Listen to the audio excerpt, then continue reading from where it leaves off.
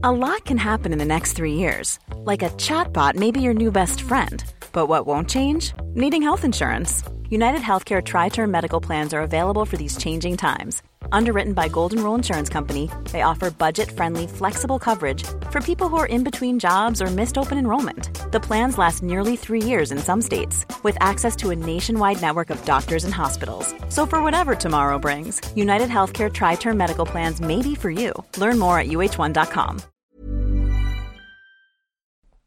Siis semmoinen tyyny, mikä on sopivan pehmeä, mutta myös riittävän jämäkkä, niin sellainen on mukava. Ja sitten sauna on mukava. Ja toi on kuulemma kans mukava. Marco Bjurström.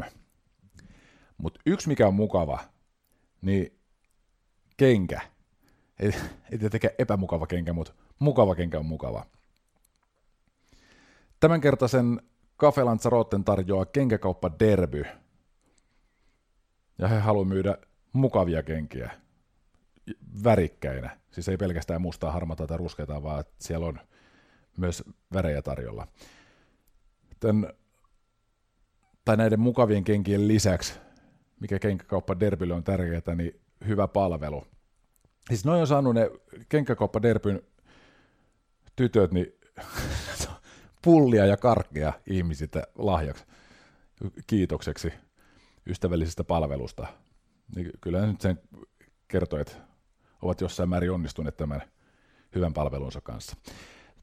Toi löytyy Helsingistä, Hakaniemen kauppahalliin vastapäätä on Oxygenol-talo, niin siellä on kenkäkauppa Derbyn liike. Nettiosoite on kenkaderby.fi. Kiitos kenkäkauppa Derby, että tarjoatte Olli Lindholmin jakson.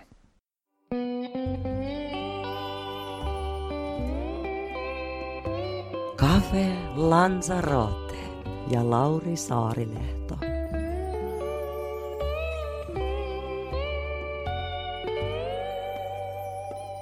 Olli Lindholm, hyvää päivää.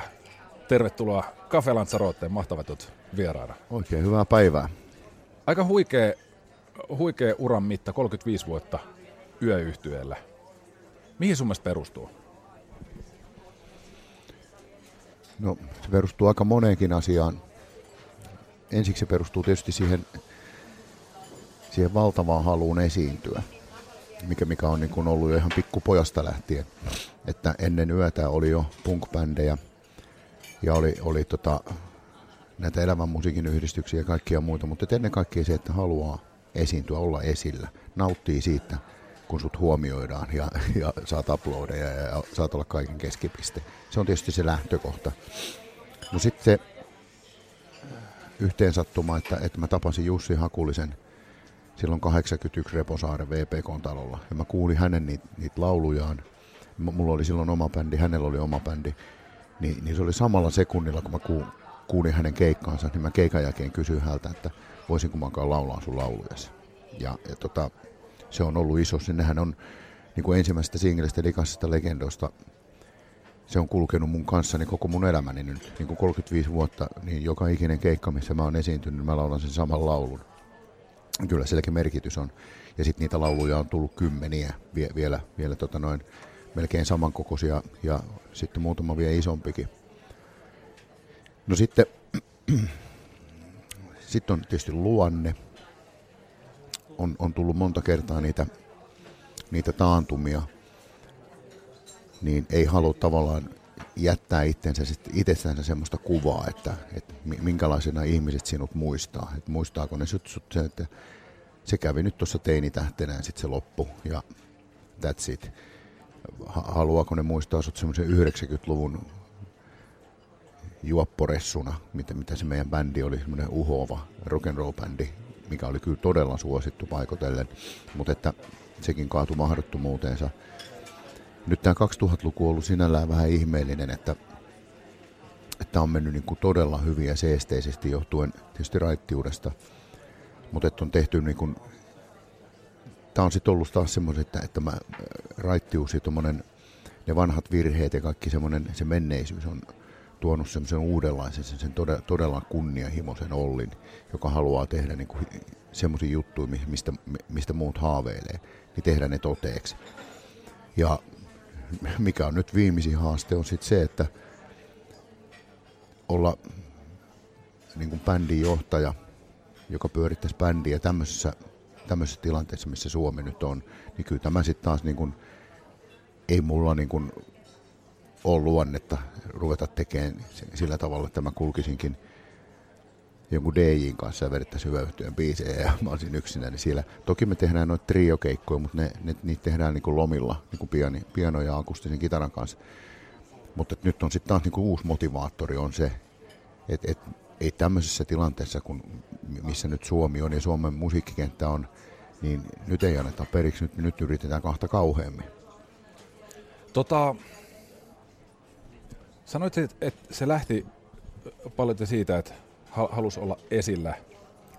Ja sitten oikeastaan, mitä sä nyt äsken lopetit äskeisen puheenvuoroon, se mainitsit sen kunnianhimo. Onko kyseessä se sama asia, ehkä aikuisempi versio siitä, niin kuin, mikä se on, mitä sä haluaisit? Niin kuin, mikä tuo sen täyttymyksen? Nyt, niin kuin, kun haluaa päästä eteenpäin, haluaa olla parempi, niin mikä on tavallaan se maali, mistä haaveilee? Onko se niinku... No mulla on visioita, kaikki visioita, mitä mä haluan toteuttaa. On nimenomaan varsinkin konserteissa. Ja sitten tietysti se, että mä pystyn olemaan tuommoisen 10-henkisen, missä on 4 roudaria ja 6 soittajaa, niin tavallaan se niin kuin patruuna, jonka toiminta elättää sen koko sen homman. Sitten haluaa kuitenkin tehdä vielä sellaisia levyjä, missä on semmoisia kappaleita, jotka ihmisten mielestä on niin kuin hyviä, jotka aiheuttaa ihmisille tunnetiloja. Ja se tuo myöskin mulle itselleni, että mä saan laulettavakseni semmoisia lauluja, mitä mä pidän niin kuin tosi hyvinä. Miltä se tuntuu susta itsestä, kun sä oot onnistunut tekemään biisi, joka on ihmisten mielestä hyvä? No jos nyt ajatellaan tätä viimeistä, eli mikä viime syksynä tuli toi Minne tuulet vie, niin ensinnäkin se on valtava helpotus, kun ei ole niin kauhean yksinkertaista tehdä semmoista kappaletta, erityisesti, että mistä sä itse tykkäät ja mistä tykkää yleisö, vaikka se kyllä aika usein kyllä kulkee käsi kädessä, että jos sä siitä itse tykkäät, niin kyllä sit tykkää yleisökin. Mutta on myöskin niin, että paljon sellaisiakin lauluja, että sä pidät niistä vaan itse, että aikakausi on vaan sitten väärä. Ja no, se on niin monisäikeinen juttu, että mä en välillä edes niinku tajua, että mistä tässä niinku kaikessa on niinku kysymys. Mutta on se niinku todella hieno tunne nyt vetää esimerkiksi Minne tuulet vie biisiä, kun sä huomaat, että yleisö on ottanut se omakseen, ne laulaa sitä mukanaan, se merkkaa niille paljon. Onko se fyysinen tunne vai niin tuntuuko se, onko se niinku liikuttava tunne vai onko se mahtivontinen? Se on molempiisi, fyysinen ja liikuttava. Riippuu tietysti biisistä, aikanaan joku Lumivalkoinen, niin sehän oli niin iso biisi, että sitä ei oikein välillä edes niin kuin tajunnut, että voiko laulu olla noin iso. Että välillä niin kuin heittää, että nyt me esitetään semmoinen vähän harvinaisempi laulu ja sitten pianisti pistää kovalevyn tai nykyään se on sitten Pro Toolsin päälle ja sieltä lähtee ne viulut soimaan, niin se on muutama ääni. Sä huomaat, koska ihmiset niin kuin jähmettyy. Että se, niin se pysäyttää kaiken. Sitten kun tuohon pystyisi tavallaan yritän saada sua jotenkin konkretisoimaan tuon tunteen. Tuleeko sinulla mieleen mitään niin kuin arkisemmasta elämästä, mikä olisi suku tolle fiilikselle, mitä sä koet sen lavalla, kun sä huomaat, että se yleisö pysähtyy? Kyllä se on varmaan joku jääkiekkoottelussa joku jatkoaikamaalin tekeminen. Kumpi joukkue? Joo, niin ei, mutta siis ja kyllä siinä myöskin on sitten semmoinen vallan tunne. Että kun se kappale alkaa tulla, niin sä niin kuin näet, että kaikki on nyt sun hallinnassa. Toi on vähän sellainen, nyt toi vallantunne vastaus, mitä mihin yleensä tuntuu, että se on siis niinku se lopullinen maali, että kun tarpeeksi pitkään miettii, että mistä mikäkin johtuu, niin sit se loppujen lopuksi johtaa jonkinnäköiseen just voiman tai vallantunteeseen. Ja toi on kyllä oikeastaan nyt sellainen vastaus, että mulle ei nyt riitä rahkeet kysyä tavallaan siitä näin syvemmälle. Joo, mutta se kun on se sitten mikä juhla tahansa, siellä on vaikka 10 000 ihmistä ja se kappale alkaa soimaan ja sä levität ne kätesi siinä, niin kyllähän sulla on niin melko jumalallinen olo siinä. Siitä tulee elämässä sellaisia hetkiä, mitkä voi olla jopa ehkä pikkusen epäloogisia ja sillä tavoin niin kuin yleisessä mittakaavassa merkityksettömiä, kun sitä kokee, että on saanut aikaan jotain tärkeää. Ja tuntuu siltä, että tämä on ollut varmaan niin kuin yksi syy siihen, minkä takia ylipäätään on olemassa. Että ehkä tämä on niin kuin se tarkoitus, miksi mä maan päällä oon.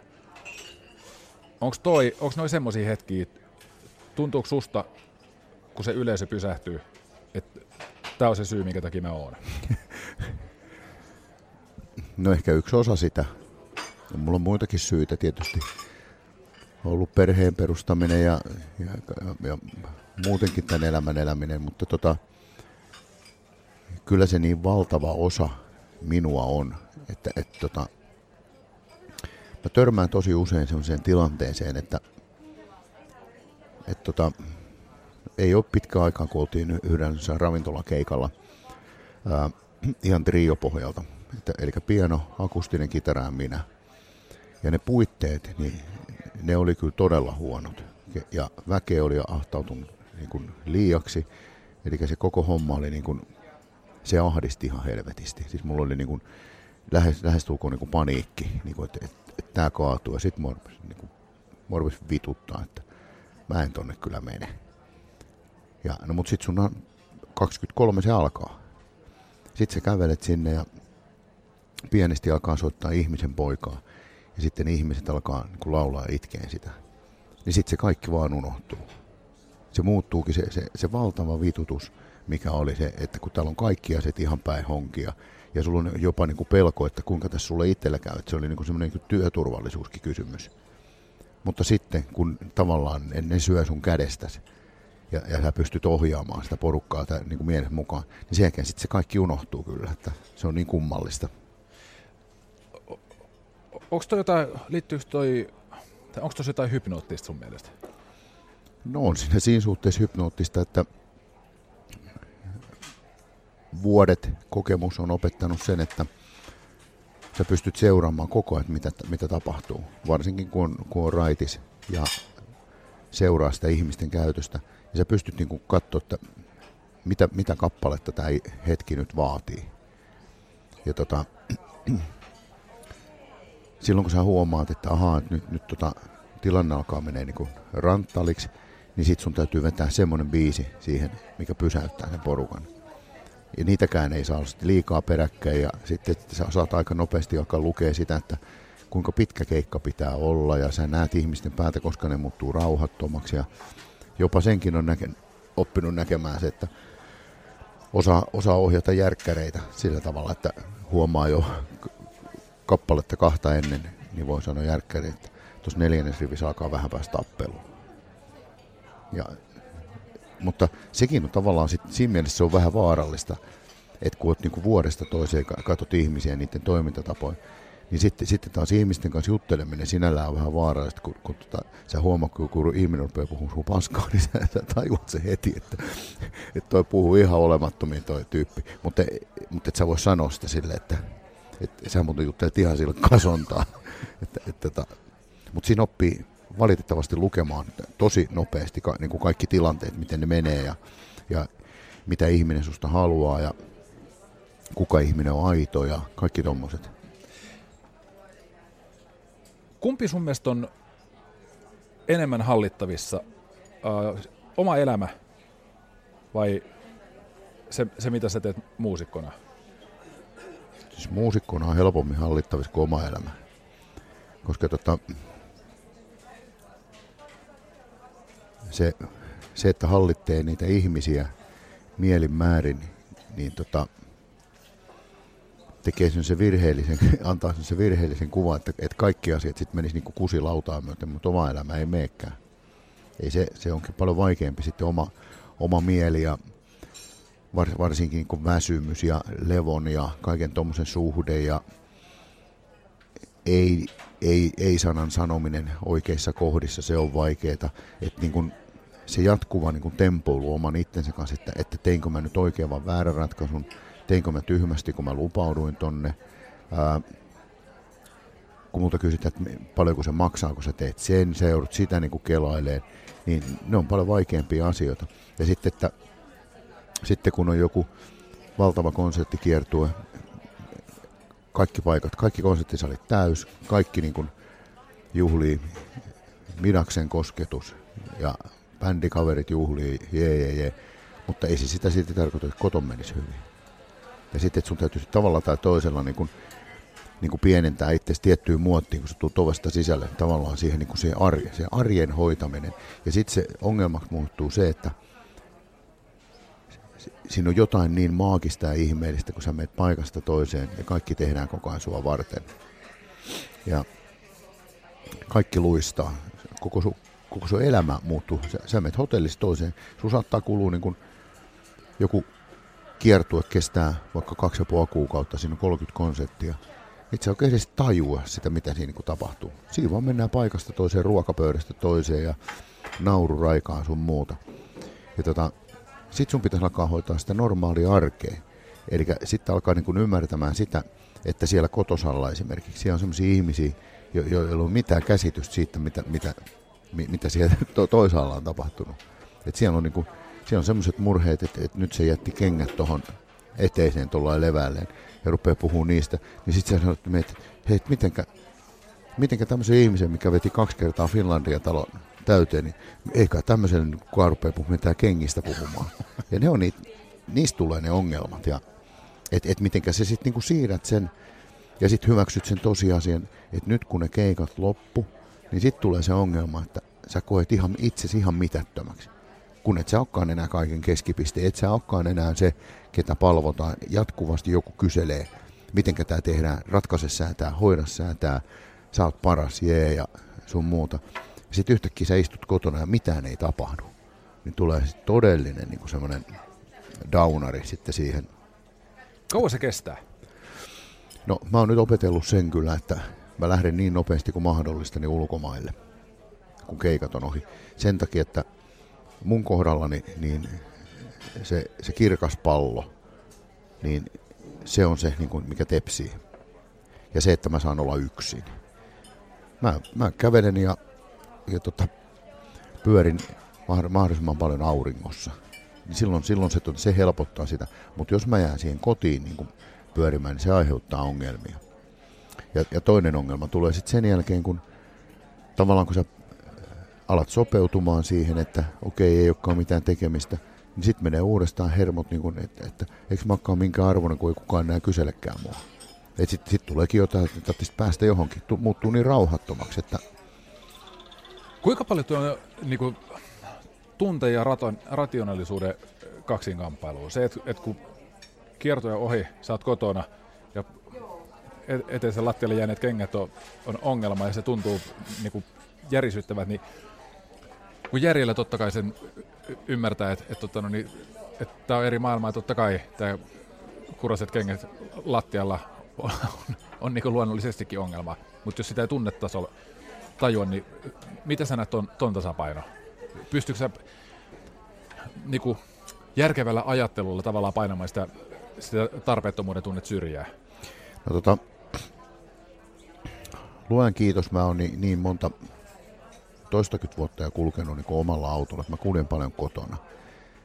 Että mä oon tekemisissä niin paljon sen arjen kanssa siinä niin kuin muutenkin.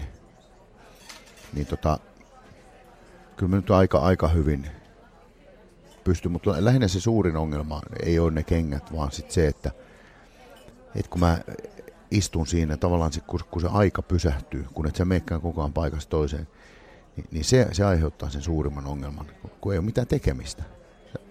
Sä oot vaan niin kuin paikalla ja katsot, että tää riitä kyllä, että nyt täytyisi tapahtua jotain. Ja sitten kun on tarpeeksi kauan ollut tekemässä jotain, niin sitten sitä tekemistä on niin liikaa, että on hermot ihan riekallainen, että jos ei tämä tekeminen nyt pian lopu, niin saatana mut pamahtaa hermot. Ja sitten kun se tekemistä on ollut pois siitä tekemisestä vähän aikaa, niin sitten taas menee hermot, kun ei ole mitään tekemistä. Elämän balanssi. Niin, mutta siis sitä varten on olemassa puntti, avantointi, ulkomaanmatkat, kaikki tommoset, varsinkin avantointi ja puntti ja siihen liittyvät kaverit, semmoiset, mikä reenaa kovaa ja semmoinen niin kuin täysin toisenlainen maailma. Miten jos katsoo tuota asiaa toiselta puolelta? Se, että sitten taas kun sä metsät avantouinnista tai punttisillalta tai hiljaisestä kodista alkaa se kiertue ja siellä on sitä, että tarvitaan, että ratkaisi sä tää ja tee sä toi ja näin edespäin. Niin mitä sellaisia asioita sä oot huomannut, että mitkä pitää niinku ignorata? Asioita, joita tapahtuu, mutta onko sellaisia juttuja, mitä pitää yrittää välttää näkemästä tai mitä pitää yrittää välttää sisäistämästä? Tai mihin pitää välttää, ettei uskoisi? En mä tiedä uskomisesta, mutta kyllä musta on tullut nyt viimeisen 2 vuoden aikana, kun on tullut nämä selfie hommat ja näin, niin musta on kyllä tullut todella allerginen niille. Ja se on se, että se niin kuin aiheuttaa mulle suurempaa murhetta kuin mikään esiintyminen tai matka. Mutta jostain syystä se, että kun oot jossain keikkapaikassa ja humalainen ihminen hyppää kaulaan kiinni ja rupeaa ottaa selfie, niin se on asia, mikä ei tahdo taittua multa. Ja mun täytyy niin kun, sen vuoksi mä aika tarkkaan niin kun mä lähden saman tien menemään.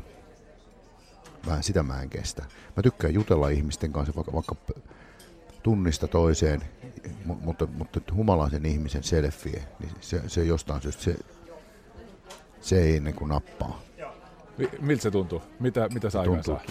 No siinä on se, kun ihmiset ei niin kuin käsitä sitä, että se, kun tullaan liian iholle, niin se aiheuttaa inhottavan tunteen. Se ei ole kiva tunne.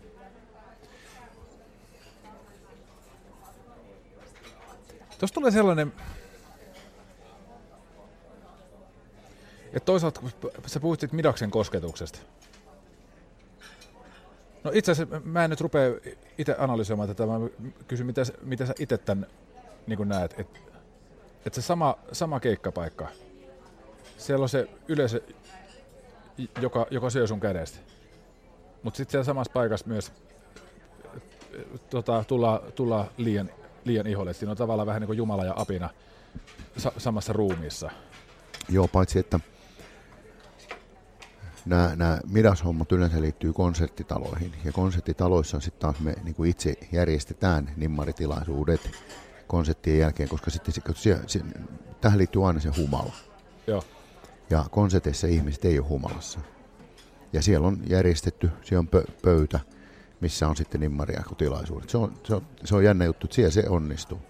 Mutta siis ravintolatilaisuudessa, missä ihmiset on humalassa, niin ihminen muuttuu kännissä. En tiedä, johtuuko se sitten mun raittiudesta vai mistä. Johtuuko se siitä, että mä oon skrode. Mutta niinku, tavallaan mun päälle tullaan niinku, tosi lujaa. Sit, niinku. Siis haastamishengessä? Ei vaan siis, että äijät ottaa niinku ylilujaa kiinni ja nyt otetaan. Ja sitten naiset ottaa myös niinku ylilujaa sellainen, mutta tietysti eri tavalla. Niin, eri mielessä. Mutta humala on se, no ehkä se on se juttu, se humala. Ei sitä sitten taas konserttisaleissa ole. Heille kerrotaan aina konsertin aikana, että 15-20 minuuttia konsertin jälkeen me ollaan tuolla ja voi ottaa valokuvia sun muita. Se on eri asia. Se mitä mä oikeastaan ajoin takaa, kun mä kysyin tuosta kodin ja kiertueen kontrastista, niin ja siitä, että mitä asioita pitää olla huomaamatta, niin mä tarkoitin oikeastaan vähän niin kuin sellaista, että kun tyyppi tulee taputtaa olkapäälle, että sä oot kaikista paras, niin et tiedostaa sen, että tälle jokainen, joka tulee, on kaikista paras. niin tavallaan onko semmoisia kohteliaisuuksia tai korulauseita tai jotain toimintamuotoja, mistä on ajan myötä oppinut, että nämä on sellaisia lupauksia, minkä varaan oikeasti voi laskea? No kyllä mä varmaan sillä hetkellä on sille ihmiselle niin kuin se paras, mutta kyllä totta kai se sanoo se jollekin toisellekin, että ei se mua niin kuin sillä tavalla kanna mihinkään. Mutta kyllä mä luulisin, niin se kotikiertueongelma on niin kuin se, että kotona ei voida millään käsittää sitä, että esimerkiksi 70 000 kilometriä vuodessa autolla ajaminen siihen ja keikat päälle, niin se on aika raskas pieti verrattuna siihen, että on niin kuin kotona. Kotona on erilaiset raskaat asiat, koska maailma on siellä paljon pienempi ja siellä ei tapahdu juuri mitään. Niin silloin ne pienet asiat on olevinaan kauhean isoja. Mutta sitten taas tässä, kun näkee niin paljon asioita, tapaa niin paljon ihmisiä, ihmiskohtaloita sun muuta, niin silloin semmoiset kodin pienet asiat, niin tuntuu niin kuin, että mitä nyt, että mä oon tällä viikollakin jutellut 7 eri ihmisen kanssa, mikä siellä on avioeroa, siellä on kuollutta lasta ja siellä on sitä ja sitä. Mä tein katsoa, että saatana kengät nyt voi niin mikään iso asia. Mutta toiselle se on, mikä on sitten siellä kotona. Ja se on se niin kuin se. Niin, onhan tuossa. Itse asiassa nyt kun Tampereella ollaan, niin I'm Sandra, and I'm just the professional your small business was looking for. But you didn't hire me because you didn't use LinkedIn Jobs. LinkedIn has professionals you can't find anywhere else, including those who aren't actively looking for a new job, but might be open to the perfect role, like me. In a given month, over 70% of LinkedIn users don't visit other leading job sites. So if you're not looking on LinkedIn, you'll miss out on great candidates like Sandra. Start hiring professionals like a professional. Post your free job on linkedin.com/people today. Joskus muistan törmäsin semmoiseen hyvin opettavaiseen tarinaan, kun Tampereelle oli tullut lääkäri, joka, mä en muista missä päin maailmaa hän oli ollut jossain kriisialueella, olisiko ollut tullut niinku Kongosta. Ja oli täällä terveyskeskuksessa sen jälkeen töissä ja oli todella turhautunut, että kun ihmiset valittaa niin naurettavan pienistä asioista, että niinku ihan yhtyhjän kanssa. Sitten siinä oli tullut joku mummu, jolla oli ollut käsi kipeä, se oli sitten katsottu ja ei siinä mitään vikaa ollut. Täysin ehjä käsi, mutta niin kovasti nyt vaan sattuu ja sille. Mutta ei ole mitään vikaa. Kyllä tämä oli niinku turhautunut tämä lääkäri ja vissiin vähän niinku puuskahtanut. Niin se mummo oli sanonut, että kuulkaa tohtori hyvä. Minä kyllä ymmärrän, että te olette nähnyt elämässänne paljon pahempaakin. Ja että teidän maailmassanne tämä on pieni asia. Mutta ymmärtäkää te, että minun maailmassani tämä on iso asia. Mikä oli itse asiassa aika hemmetin hyvin sanottu sillä tavoin, että kun maailmat on eri kokoisia ja erilaisia. Ja niin, siinä mielessä toi kuulostaa nyt aika uniikki tilanne, että sulla on tuo perhemaailma ja sitten sulla on niinku massiivinen konserttimaailma. Ja onko toi semmoinen asia, minkä yhteensovittamisessa kehittyy? No kehittyy siinä, että oppii niin kuin ymmärtää sitä toista, mutta ei se mikään helppo homma ole. Liittyykö tuohon se, että sun täytyy tolkuttaa teille, että nyt musta tuntuu tältä, mutta mä oon väärässä? Tai sitten päästään ne asiat vaan niin kuin läpi, että antaa tonne höpöttää noita asioita vaan. Joo. Mutta kyllä se juuri tämä mummutarina oli kyllä niin kuin ihan opettavainen ja totta, ja näinhän se on, mutta kyllä se helkkarin vaikeet on niin kuin ymmärtää, kun kaiken maailman tossun kuluttaja ihan oikeasti tuo niin kuin pyörii ja kertoo niin kuin niitä tarinoita ja kohtaloitaan, niin sitten siinä semmoiset, mutta kyllä sitä myöskin tapahtuu ihan bändin sisälläkin semmoisia, että mä saatan olla vaikka päivällä pianistin kanssa vaikka hautajaisissa keikalla laulamassa tai yksinäni, kanttori säästää. Ja sitten kun mä menen sinne Rauman Dominoon sinne takahuoneeseen, niin sitten basisti vinkuu siihen, että täällä ei ole valkoviiniä. Jumalauta, mulla menee käämi, tiiäks, rupeaa huutaa ihan hulluna, tiiäks, saatana tajuat, että hakekaa itse valkoviinin, ne perkele, mutta ne on niinku tommosia. Saa kiinni. Kun otit tämän bändin puheeksi, ja nyt olisi muutenkin nyt, kun yritän rinnastaa tätä arkielämää ja keikkaelämää. Se teilläkin on bändissä vaihtunut väkeä jonkun verran. Mutta ei kauhean paljon, jos ajattelee, että kuinka vanha bändi on. Niin. Joo. Joka tapauksessa, tai yhtä kaikki. Se eri tyyppejä lähtenyt eri tavoin. Onko noin kuitenkin, vai onko noin eroja?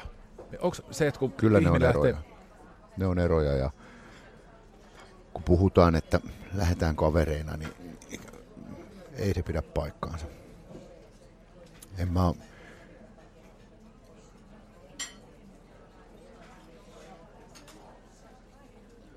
No taisi kun Mäkisen Antti rumpali joskus 2006 lähtee sillä tavalla, että hänellä oli ihan selkeä niin kuin visio, että häntä ei enää kiinnostaisi pop-musiikin soittaminen, että hän lähtee Pariisiin ja jatkaa niin kuin jats-opintoja. Siinä oli jonkinnäköinen järki.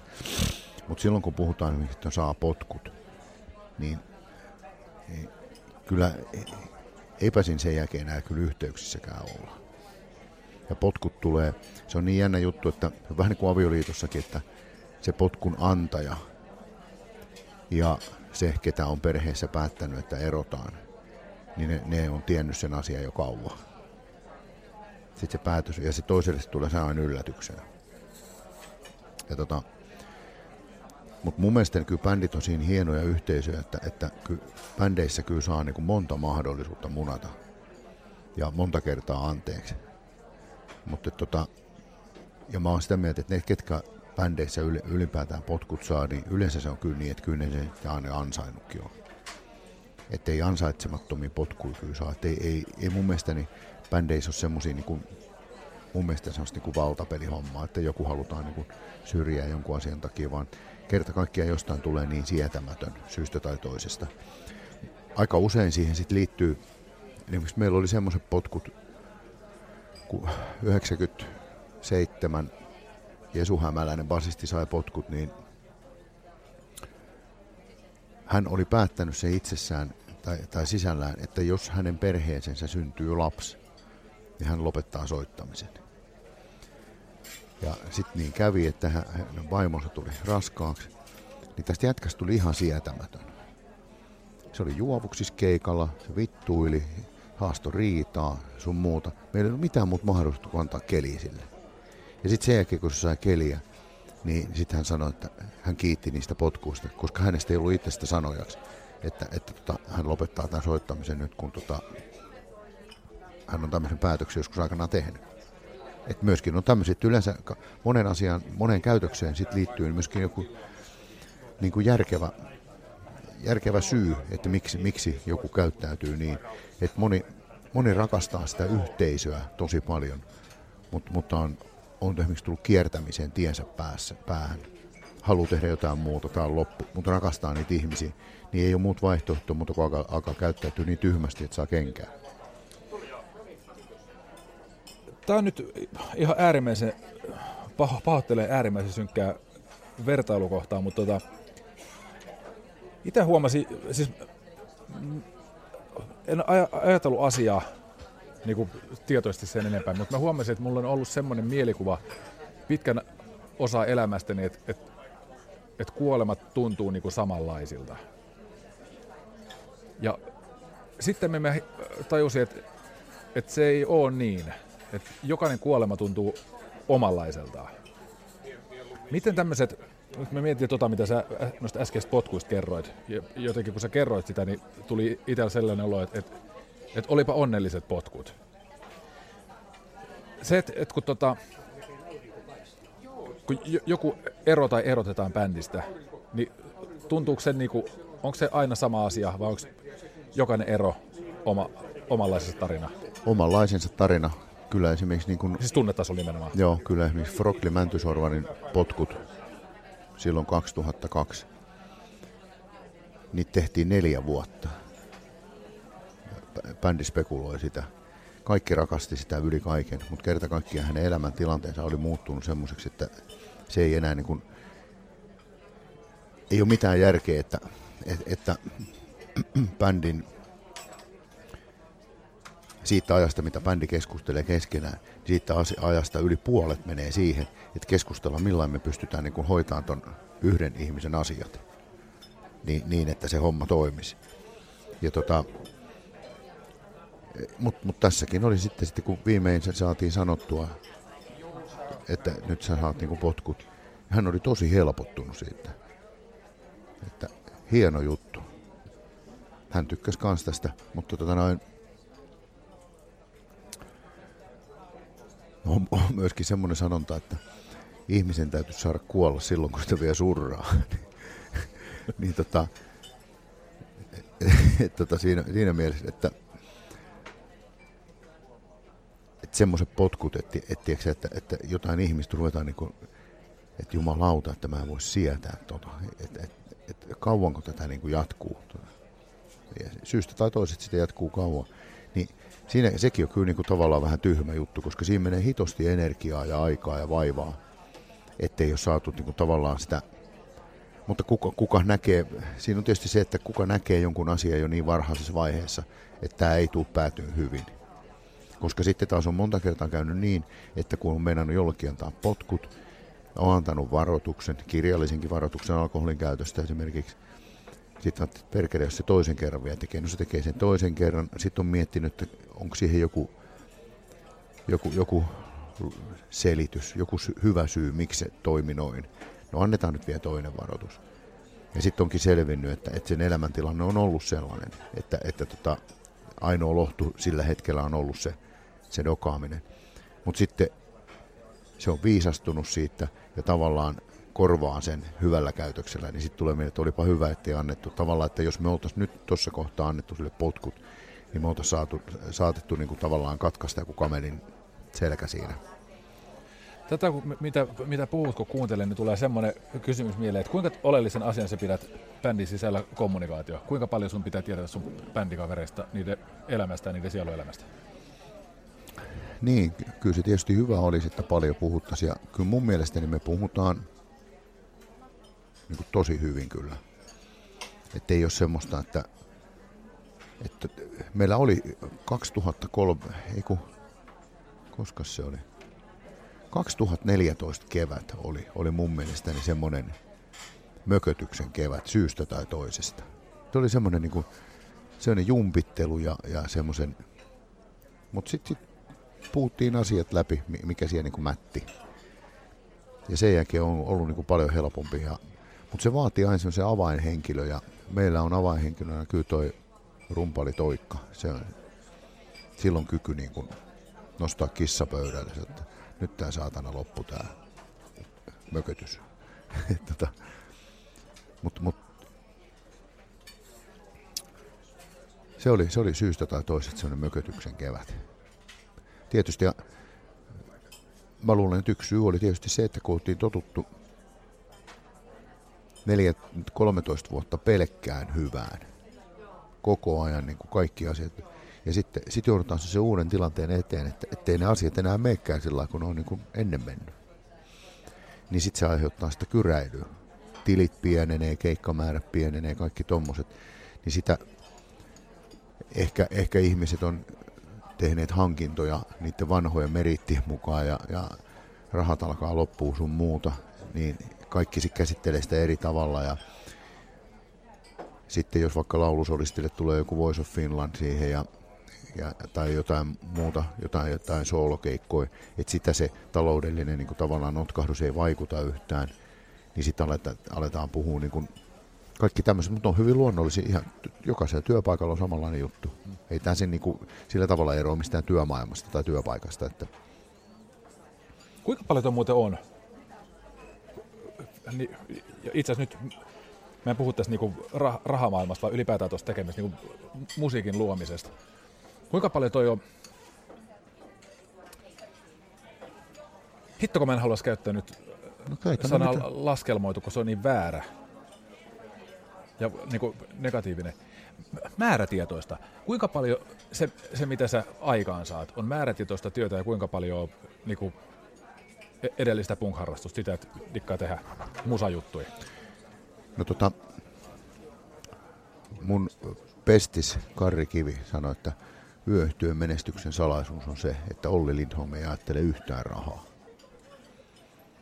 Mä haluan tehdä niin kuin koko ajan vaan isoja, hienoja juttuja. Välillä on mennyt kyllä niin kuin isojakin kiertueita, että se tulos on ollut, niin kuin, että mä pystyn kuvittelemaan, kuka niitä jätkiä on vituttanut se, että ne on pystynyt laskemaan sen, että toi jätkä hei hommas tuonne vesiseinään ja kaiken maailman systeemi. Mutta mä haluan, että niin kuin ne on semmosia, että kukaan muu ei ole tehnyt ja että ihmiset muistaa ne. Niin kuin, mutta sitten siinä on se, että kun sä teet jonkun huippuhienon konserttikiertueen, niin kyllä sä myyt niin kuin sillä itse asiassa niin kuin eteenpäinkin, susta puhutaan, että kuinka hienoja ne oli.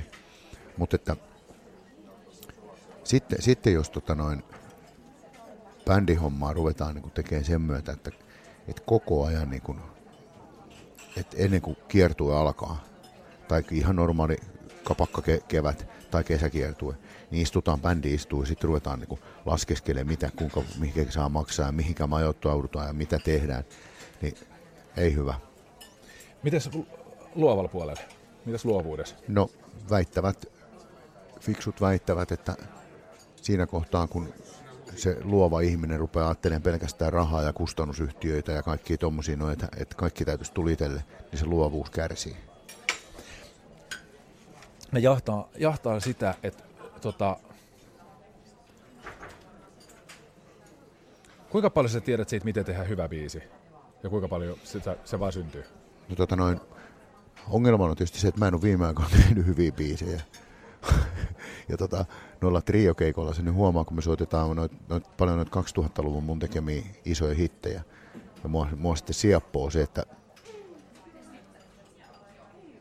2011 konserttikiertue oli niin iso, se 30, kiitos ja kunnia. Se oli niin iso, että silloin tapahtui jotain, että mä en ole sen jälkeen pystynyt keskittymään kunnolla. Se oli jotenkin niin kuin sen totaalinen tyhjennys meikäläiselle. Et siinä meni 2 levyä niin kuin sillä tavalla, että mä tein sinne biisejä, mutta ne ei ollut tarpeeksi hyviä, koska mä en ollut pystynyt keskittymään niihin tarpeeksi hyvin. Ja sitten me ollaan käytetty muiden kappaleita. Eikä siinä mitään, siis hyviä kappaleita ne on ollut, ei siinä mitään. Mutta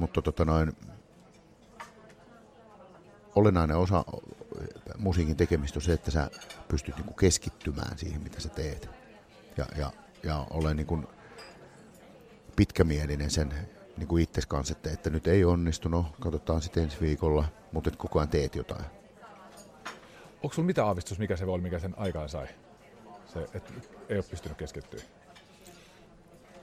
No sen syksyn aikana niin paljon semmoisia asioita, mitä on tapahtunut niin kuin vuosien saatossa, palautui niin kuin mieleen. Ja sitten kuitenkin kaikkien niiden niin kuin vaikeuksia ja kaikkien niin kuin hyvien asioiden ja kaikkien niin kuin epäonnistumisten ja onnistumisten summana oli 30-vuotiskiertue, mihin myytiin 57 000 lippua. Loppuun myyty Hartwall Areena ja kaikki muut. Tehtiin semmoisia juttuja, avauskonsertti oli Tallinnassa, sinne tuotiin ihmisiä laivoilla ja kuljetettiin busseilla Nokia konserttimajaan konserttitaloon. Mä odotin sitä kiertuetta, sen koko 2011, valmistelin sen, suunnittelin, kannoin kaiken sen, niin kuin sen vastuun ja mä olin suunnitellut sitten, että se konsertti aina päättyy mun ja Jussi Hakulisella olemaan kappaleeseen Vieraskirja. Ja sitten meillä oli reenit tuossa 2011 syyskuussa tuolla Messukylässä on sellainen tennishalli, minnekä ne kaikki kamat tuotiin, ne valtava määrä laitteet rekkakaupalla. Ja sitten kun mä hain Jussin rautatieasemalta, sillä oli verkkarit ja nahkatakki. Ja se oli tosi huonossa kondiksessa, että vituttaa laulaa tommosia varieteen biisejä. Niin mulla on semmoinen tunne, että se on se mun elämäni kulminaatiopiste, että multa ihan niin kuin mulla olisi hajonnut pää. Se oli niin valtava se pettymys, kun mä tajusin niin kuin sillä hetkellä, että tämä meni muuten sitten vituiksi nyt niin kuin hänen osaltaan. Että mitenkä mä saan tämän kaikki, mitä on niin kuin eletty, niin joka ilta se joudut miettimään, että kuinka tässä käy. Ja ilman Suvia ja Miinaa ja Annikaa, niin ei mun psyyki olisi kestänyt sitä kiertuetta. Niillä oli niin, ja myöskin puheluita Veksisalmelle, niin kun, että sun niin kun täytyy nyt, kun mä olin suunnitellut jo sitten, että silloin kun se eka keikka oli siellä Tallinnassa, kun se meni niin ketuille, niin mä sanoin Veksille, että mä heivaan se helvettiin nyt niin saman tien. Niin sanoin, että sitä sä et voi tehdä, että sit se saa se menee ihan sivuraiteilleen se koko homma. Että sun on kestettävä hinnalla millä hyvänsä toi syksy. Mutta mulla on sellainen tunne, että silloin mulla meni hermot. Ja sitten se on jännä juttu, kun ihmisen, vähän niin kuin alkoholismikin, että kun sä oot kerran alkoholisti, sä oot koko loppuelämässä. En mä voi koskaan enää elämässäni ottaa yhtään ryyppyä, koska mä rupean juomaan. Niin mä huomaan sen, että mulla on käynyt semmoinen, että ei tarvi olla hirveän iso asia, niin mä saan aika kovan kilarin. Ja itse asiassa sen kilarin hoitaminen on isompi juttu kuin sen asian hoitaminen. Ei se asia tarvitse olla mikään kauhean iso, mutta siitä tuleva tavallaan niin kuin se seuraamus. Niin se seuraamus on paljon isompi kuin se itse asia. Ja se tapahtui silloin 2011. Mitä se muutti sussa? Musta tuli hermostuneempi. Ja se on aiheuttanut se, että mä en ole pystynyt keskittymään sillä tavalla niin kuin kappaleiden tekemiseen. Ja 2 edellistä levyä, ne Pelko ja rakkaus ja Hyvässä ja pahassa, niin mä en vaatinut itseltäni niin paljon kuin edellisillä levyillä. Mä annoin mennä niin kuin vähän ikään kuin itsestään, eikä ne on ihan hyviä levyjä. Mutta nyt sitten taas toisaalta, nyt kun ilmestyy sitten Minne tuulet vie, niin nyt on sitten taas parasta yötä, niin kuin ainakin ei siellä semmoisia kappaleita, kun Rakkaus on lumivalkoinen. Se on, mä valehtelisin, jos mä sanoisin sillä tavalla. Mutta koskaan ennen niin Olli Lindholm ei ole laulanut niin hyvin kuin siinä. Ja se oli monen sattumien summa, että tommonen Jimmy Westerlundi tuli tuohon viime kesänä. Ja meidän kemiat sopii täydellisesti niin kuin yhteen. Silloin kyky herättää mussa se kun ihmiset käyttäytyy, jos sä saat negatiivista palautetta, että sä oot paska. Että tää on ihan hieno biisi ja tää on kaikki, muuten on kaikki hyvin, mutta sä laulat todella huonosti. Sä oot huono laulaja, kun sä puhuu sitä ruotsin suomea. Niin toiset vetäytyy kuoreensa ja menee ihan niin kuin pois tuolta. Mulla tulee semmoinen niin kuin valtava raivo, että katsotaan kuka on kuka. Ja hän on osannut vetää kyllä oikeista naruista niin kuin siinä, että mä oon monta kertaa ollut niin kuin, tiedätkö, ihan siinä rajoilla, että mä hajotan sen koko Sipoon studion, kun se laulattaa uudestaan, että missä on se tunne, että mitä se siellä kopissa satana seisot ja sun muuta. Mutta että se on ollut hyvä koulu. Toi on ihan hemmetin mielenkiintoinen juttu. Muistan itse niin urheiluurastani eteenpäin pohtineen, niin että miten ihmiset on sen takia erilaisia, että kun toisilla toimii se, että just toi, että mitä se siellä kopissa ei ole, että yritä, että missä on se tunne, kun sä vedät jo täysin. Ja se liatsoo toisiin. Ja ne syttyy ja ne saa entistä enemmän irti. Sitten toiset on sellaisia, että se ei todellakaan sytytä. Se itse kuulun heihin, että semmoinen niinku meltominen lamannuttaa. Että joku semmoinen uskon aistiminen on sitten taas enemmän semmoinen, mikä itse on sytyttänyt. Mutta nyt kun sä mietit että sä oot melkein hajottanut koko Sipon studion, kun sulla on huudettu, tai kysytty, että mitä sä siellä seisot. Niin, miten toi kuuluu lopputuloksessa? Jos, nyt kun mä kuuntelen teidän uuden levyn. Niin kun mä kuuntelin sitä, niin onko siellä jotain sellaista, mitä pystyy sormella osoittamaan, että tätä ei olisi olemassa ilman... Se on laulettu niin uskottavasti, että jos esimerkiksi vertaa, se olisi ihan hyvä pistää sinne levylle, ihan niin kuin vertailun vuoksi, mutta mä haluan, jos pistäisi valmiin erakkosinglen viime kesäkuulta ja valmiin erakko-biisin, en tiedä tuleeko single nyt, ja kato, kun sillä on ero sitten joku Yöllä ja Dingolla. Yritä kertoa konkreettisesti. Se on vaan sellainen läpilaulettu viime keväänä, silloin viime kesäkuussa. Ja nyt se on laulettu niin kuin taas Karrikivi, kun mä lähetin sen versio. Se sanoi silloin, että tää on niin kuin ihan ok, sä laulat sen oikein, mutta että ei lähe. Ja nyt kun mä lähetin sen, mikä on laulettu sillä tavalla, kun se kuuluu laulaa, kun se kuulostaa siltä, että tuon laulajalla on toinen jalka junaraiteella. Se on just menossa sinne.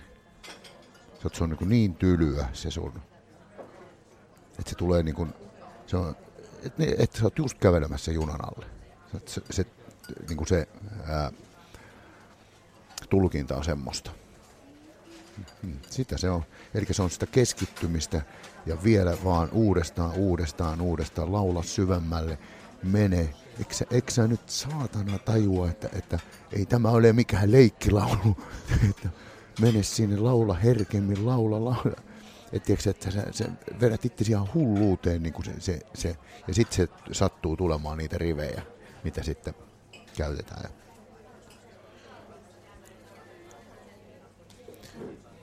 Eli tässä me tullaan siihen, että 2 edellistä levyä, Pelko ja rakkaus ja Hyvässä ja pahassa, molemmat hienoja levyjä.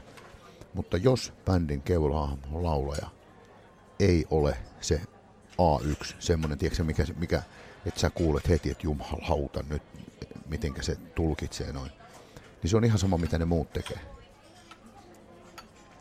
Mikä on se hetki? Yksi yksittäinen hetki. Minkä takia sä tätä teet?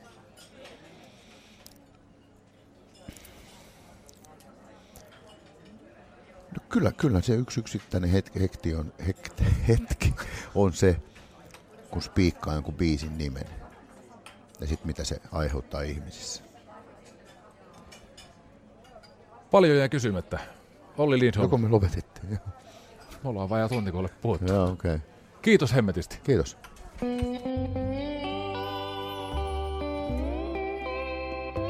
Cafe Lanzarote ja Lauri Saarilehto.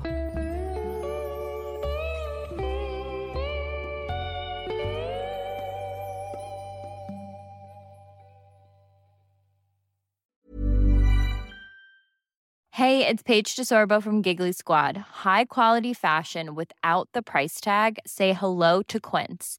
I'm snagging high-end essentials like cozy cashmere sweaters, sleek leather jackets, fine jewelry, and so much more. With Quince being 50 to 80% less than similar brands. And they partner with factories that prioritize safe, ethical, and responsible manufacturing. I love that. Luxury quality within reach. Go to quince.com/style to get free shipping and 365-day returns on your next order. Quince.com/style.